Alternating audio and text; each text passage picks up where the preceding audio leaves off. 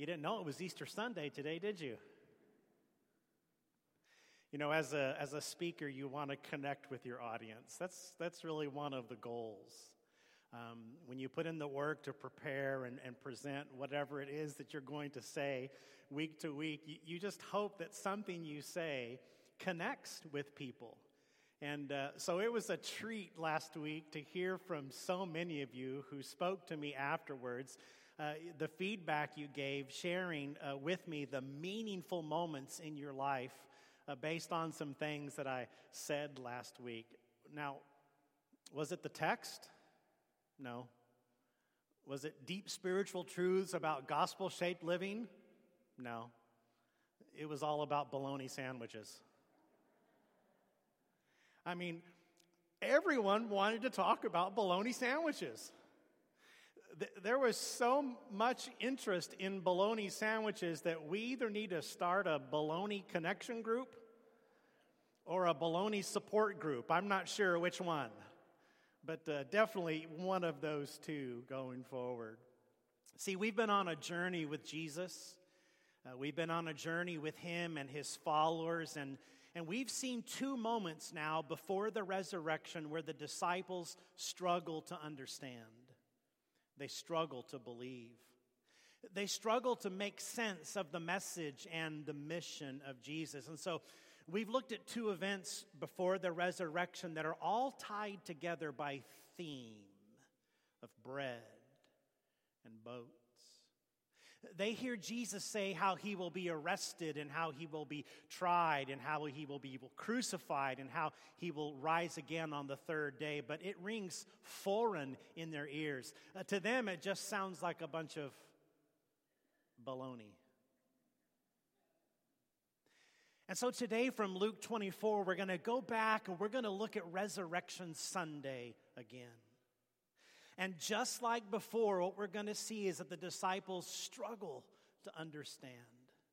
Just like before, we're going to see that the disciples struggle to believe. They can't quite wrap their minds around it all. So it's the evening now of Resurrection Sunday, and the disciples of Jesus, they all huddle together in a room behind a locked door. They are hiding in fear of those who had Jesus crucified. You see, earlier this morning, some women had gone to the tomb to prepare and care for the body of Jesus, and they found the tomb empty. They rush back to the room where the disciples are gathered, and they say, "He has risen, just as he said." And after giving this news to the disciples, they follow up this bold statement with a very bold claim. "And we have seen the risen Lord." An angel told us to come and tell you this and to tell you to meet him in Galilee. But the text tells us that the disciples considered this. It seemed to them nothing more than an idle tale. Nevertheless, two of the disciples make their way to the tomb. They run to get there, and one of the disciples goes in and he looks and he sees the evidence of the empty tomb, and he returns home marveling. The followers return and they report to all those gathered in that room. They say, "We have seen the empty tomb." But here's what you notice in the text. Most of the followers stay in the sanctuary of their seclusion. Most of the followers stay in that room behind locked doors.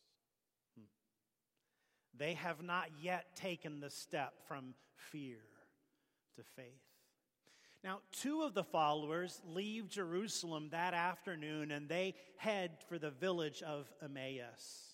Now, we know that this is a journey of about 7 miles. It's about a 7-mile distance from Jerusalem to Emmaus. And these two followers are talking between themselves about everything that had happened. We can only imagine as to how that conversation is going. Now, in case you're wondering, the average walking speed of an unladen human is 3 to 4 miles per hour. So this is about 15 to 20 minute miles. Now, not to be confused, of course, with the average wind speed velocity of a swallow, laden or unladen, African or European. Now, this walk, I mentioned this just to tell you this walk could have taken anywhere from an hour and 45 minutes to 2 hours and 15 minutes, which is actually an important detail a little bit later in the story.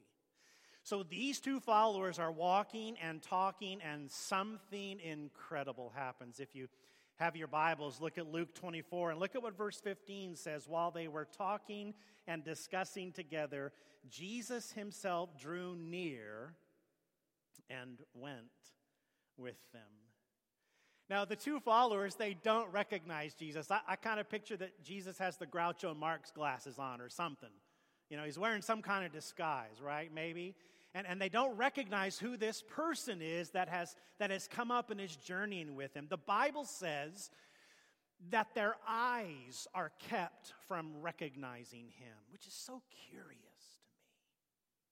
That their eyes are kept from recognizing him. Maybe it has everything to do with the fact that they are not expecting to encounter the risen Lord. That is the last person they thought they would see this day. Now, I also want you to notice the emotional place from where they start. You see, Jesus approaches, they don't recognize him. He asks them, what are you talking about? And then look in 24 and verse 17 and look at their condition. They say, well, they stood still, and the Bible says they were looking sad. So they're in this place of sadness right now. They're in this place of sadness where Jesus is meeting them and they're sad. And so he engages them in conversation, asking them, well, what are you talking about? What's happened? And they can't believe that this stranger has no idea what has just happened in Jerusalem.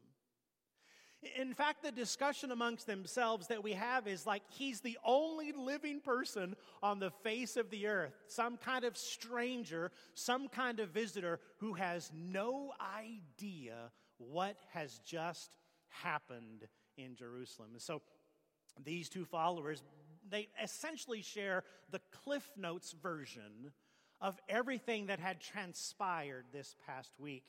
And here's what I want you to see again. Look at verse 21, and here's where they lay their cards on the table. But we had hoped that he was the one to redeem Israel. Yes, and besides all this, it is now the third day since these things happened. Do you see this? These two followers of Jesus are residing, are dwelling in sadness. The first thing they tell Jesus, after sharing everything that had happened, they say, we had hoped that he was the one, but it's already been 3 days. Do you know what this is? This is the disciples back in the boat in Mark chapter 6 struggling against the wind. That's exactly what this is. And if you're familiar at all with the gospel narratives, do you understand, do you realize that this conversation has happened before? Almost a word-for-word conversation has happened before just like this. It's in John 11. In John 11, Jesus receives news that his dear friend Lazarus has died, and Jesus waits to go. And he has another one of those conversations with his disciples that just utterly, it fries every brain circuit they could possibly have. Jesus tells his disciples that Lazarus has fallen asleep, and that they're going to go to Jerusalem, they're going to go to Bethany to wake Lazarus up. I'm not making this up. The disciples are like, why do we have to travel all that way just to wake him up? And so Jesus is another one of these situations. They don't understand this. Jesus is talking about death. The disciples are talking about sleep. It's right back in the boat with the disciples again in Mark chapter 8. Jesus is talking about yeast, and the disciples are talking about bread. And so I love this moment in the Gospel of John. Right around verse 14 or so, the Bible says that Jesus does something that we all need. The Bible says that Jesus spoke to them plainly. Plainly. And he says, what I'm trying to say is this: Lazarus has died. And I'm actually glad for your sake that we weren't there when it happened. Right? I'm glad that I wasn't there, and notice this, so that you may believe. Now let's go. Let's go. So Jesus takes the disciples and they travel to where Lazarus is. And do you remember we looked at a few weeks ago at the story of Mary and Martha and how Martha had struggled with priorities and what was important and what was not so important. So you fast forward 4 days now in verse 21, Martha hears that Jesus has come. And wow, one of the greatest statements in the Bible, Lord, if you had been here, my brother would not have died. Boy, that's movement right there. That's moving from what may not be so important to what's so very important. And Jesus says to her in verse 23, your brother will rise again. This is Martha. This is why Martha gets such a bad rap by us, but she is one of the most faithful and honest people in all of Scriptures. And her response is so good. She says, I know that he will rise again in the resurrection on the last day. And Jesus says, I am. In fact, I want you to read this part with me, starting with I am. We're just going to read that one line. I am the resurrection and the life. This was the scripture that we were meditating on today, that we were thinking through those implications. And I want you to see that what happens next is one of the most powerful moments in all of Scripture. Because Martha, when asked in verse 26, when Jesus says, do you believe this? Martha says, yes, Lord, I believe that you are the Christ, the Son of God, who is coming into the world. Do you recognize those words? Because Peter says the exact same thing when Jesus asks his disciples, who do men say that I am? And then he says, okay, who do you say that I am? And Peter says, you are the Christ, the Son of the living God. See, one of the wonderful things about faith, and listen, I'm using this word intentionally, one of the wonderful things about faith is that you're not expected to just get it overnight. Faith is a journey. It's a process. From whichever point you can start from despair, you can start from sadness, you can start from disbelief, but faith is a journey, and you move through this. You move in this journey, and the more your heart is opened, and the more your eyes are opened, and the more Jesus, through His Spirit, speaks to us plainly and clearly, the more our hearts latch on to what we so desperately need in an age of skepticism. In an age where everything is questioned. Now, Jesus tells Martha, didn't I tell you that if you believed, you would see the glory of God? You know, so what Martha is saying here, she's saying the exact same thing that was our contemplative reading last week. The father with the child who is tormented by an evil spirit when he tells Jesus, I believe, help my unbelief. They are all saying the same thing. The father says that, Martha's saying that. The two followers on the road to Emmaus, they're having this exact same conversation. See, when they say we had hoped, what they're saying is we are disappointed in this outcome. This is not what we wanted. This is not what we expected. We put all of our hopes in this, and it hasn't come to pass. We hoped, but we're disappointed because it hasn't happened. And then they say in verse 21, and after all, it's been 3 days. It's been 3 days. This is John 11 again. Because when Jesus gets there to raise Lazarus, and Jesus says, okay, move the stone, roll away the stone. You know what he's told? Lord. Or might have been, Lord, I don't think that's a good idea. He's been dead 4 days, which means it stinks. It stinks. And so back in John 11, the disciples, the followers, Mary, Martha, all of them together, they're all witnessing this. Lord, it's impossible. He's been dead 4 days. The two on the road to Emmaus, as they're walking and talking, as they're explaining this to Jesus, they're saying, boy, we had hoped, but now it's been 3 days and nothing has happened. Now look at verse 27. Verse 27 of Luke 24 says, and beginning with Moses and all the prophets, he interpreted to them in all the scriptures the things concerning himself. Now Jesus starts this by saying, oh, foolish ones. Oh, foolish ones. Why are your hearts so slow to believe? And beginning in that moment, he interprets himself from Moses and the prophets, everything that's written in the scriptures about him. Now, one of my favorite singer, musicians, theologians, writers is Michael Card. And Michael Card has a wonderful, very accessible commentary series on the Gospels. And I love Michael Card for a lot of reasons. I love his honesty. I love his take on things. And you know, at least for me, you're reading the right commentary when the writer, Michael Card, looks at verse 27 and says, I am so mad at Luke right now. He says, I am so mad at Luke right now. Why? Because we have the greatest Bible lesson of all time and we're not given a single word. All Luke says is that beginning with Moses and the prophets, he interpreted everything in the scriptures concerning himself. That's a lesson that I would have liked to have heard.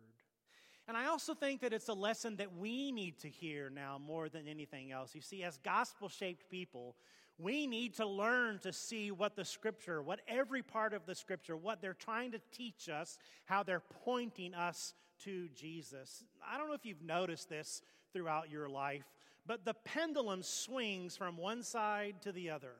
I mean, from one side to the other, the pendulum swings. And sometimes the pendulum swings towards, well, you know, nothing really matters. And then the pendulum swings toward, well, every single little detail matters. And so what's happened is that the pendulum of religion has moved to us to a point where we are anchored in what's called performance morality. Performance morality. In other words, that my life and my righteousness and my salvation depends entirely for a religious person on what I do, on my performance. And so a religious person that is influenced by this mindset is going to go to the Bible, is going to go to the Scripture for rules and lists, for do's and don'ts, thinking that their performance, that their security, that their salvation all hinges on their ability to extract those rules, those do's, those don'ts. And so it's about their performance. But the irreligious person comes to the Bible today and says, none of it matters. None of it matters. You can do what you want, when you want. This is an outdated book that has no bearing anymore on us today. You see, the irreligious person, while the religious person is saying you can save yourself by your own effort, the irreligious person is saying you can save yourself by just not believing in this. Just discard it altogether. And this is why, as gospel-shaped people, we are trying to see that these scriptures, these words of God, we're trying to see the majesty in them. We're trying to see the wonder in them. We're trying to allow our hearts to be captured by the beauty of these words, because every single thing, Jesus himself says this. In John chapter 5, saying, look, you can search the scriptures all you want to, but unless you're searching the scriptures to find me, you're never going to have everlasting life. You're never going to have everlasting life. So, this is something we need. I feel so strongly right now that we have reached an age in our culture where there's nothing that's held sacred. There's nothing that's held dear. There's nothing that can help us as people move from journeys of hopelessness to journeys of hope. There's nothing in this world right now that helps us navigate the sadness and the confusion and the anxiety. And the more we chip away, the less there is for us to hold on to. You need to know that there is someone and something you can count on. You need to know every single week that Jesus is enough, that He's enough, that you don't need anything else but Jesus. He's the one that we believe in. He's the one that we anchor our hope to. He's the one that we place the full weight of our life. He's the one that we trust. So yes, I can see why Michael Card might be a little upset that we don't have it in greater detail. How about another book, Luke? Talking about how Jesus begins in this moment from the Moses through the prophets, explaining everything that the Bible has to say, pointing us to Jesus. Have you ever thought how long that Bible lesson would take? About 7 miles of walking. About 7 miles of walking. Because that's when Jesus meets them and that's when Jesus talks to them. And the Bible says they get to the village of Emmaus and it's getting late and the disciples encourage him to stay because the night is coming on, and he agrees and they sit down at a table together. And Jesus takes the bread and he blesses the bread and he breaks the bread and he gives the bread to the two followers. And in this moment of table fellowship, the best thing could happens. And verse 31 says, and their eyes were opened, and they recognized him. I love this moment. I love what's happening. Did you know that table fellowship becomes an important practice amongst the followers of Jesus? Not just communion, but actual table fellowship. Eating and sharing bread together. I think it is so great that is in this moment of fellowship where Jesus reveals himself to the followers. I also think it's important now for us as a church to begin to refocus in this area, because it is in our table fellowship that we are going to be bound together in unity. It is in our table fellowship that not only are we going to recognize Jesus, but we're going to see Jesus in each other. We want to be a church right now that helps people find us, that gets people connected, and gives people purpose. And it's possible for that to happen in this gathering. It's possible. But it's more than likely that that's going to happen in the second hour, and on Monday, and on Tuesday, and on Wednesday, Thursday, Friday, Saturday. More possible than that. So yes, I'm excited that we're getting back together and more people are coming, but let's don't make this hour the point of our community together. Let's do a good job. Let's make it the best we can, but let's don't make this the focus. Let's don't put all of our eggs in this basket. Let's be determined about journeying with each other and being in relationship with each other. People right now, they don't need any more content. They need community. They need community. And that's what we can provide. So I love what happens next. They recognize Jesus. Jesus vanishes. And you know what they do? This is why I told you the distance was important. They walk back to Jerusalem. They walk back to Jerusalem. Now, this is probably when Olympic speed walking is invented, right? Because, they make it all the way back to Jerusalem. They find where the disciples are, and they say, we have seen the risen Lord. And we recognized him in the breaking of the bread. You know, the walk from Jerusalem to Emmaus is a walk about hope crushed. And yet the walk from Emmaus back to Jerusalem is about hope fulfilled. Have you thought about which leg of the journey you're on right now? Have you thought about which part of your journey? Is it about hope crushed or hope realized? And have you thought about how you're going to move from one to the other? You're going to have to choose something, someone to place your trust in. You're going to have to. You have to choose something. More than likely, I would say to you, if you don't choose Jesus, your walk will always be about hope disappointed. It's the only way that you're going to survive the wind, by choosing Him. It's the only way to move from hope crushed to hope strengthened. I love this quote from Charles Spurgeon, who says, "Faith goes up the stairs which love built and looks out the window which hope has opened." Isn't that great? Faith goes up the stairs that love has built and looks out the window that hope has opened. This is the journey. This is the reason for the 21 days with Jesus. I want us to immerse ourselves to see what these stories are telling us about Him, how we can marvel and worship, how we can be lost in who He is, and what these stories are trying to teach us about Him. Because after all, we're the foolish ones. We are.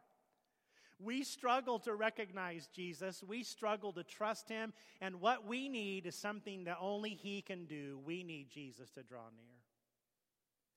We need Jesus to open our eyes. We need Jesus to speak plainly to us. We often struggle living post-resurrection lives as if the resurrection never happened. And so we need Jesus to meet us in our journey. We need the Holy Spirit to do this in our hearts. We need to have our hearts tied again to the power of Jesus, what He does, what He does. What He says is important, but what He does saves us. Because our salvation is based on the life that Jesus lived and the death that He died. This is how Jesus meets us today in our journey. Jesus meets us by saying, "Am I going to be enough?" Let's pray. Father, would You draw near to us as we try to draw near to You? Would You open our eyes to see? Would You open our ears to hear? Would You open our hearts to understand? Father, would You speak plainly to us through Your word? Would You show us every time we read how this points to You? But more than that, Father, would You set our hearts ablaze with hope as we encounter the risen Lord? Through Jesus, our Savior, and the Holy Spirit, our teacher, we pray. Amen.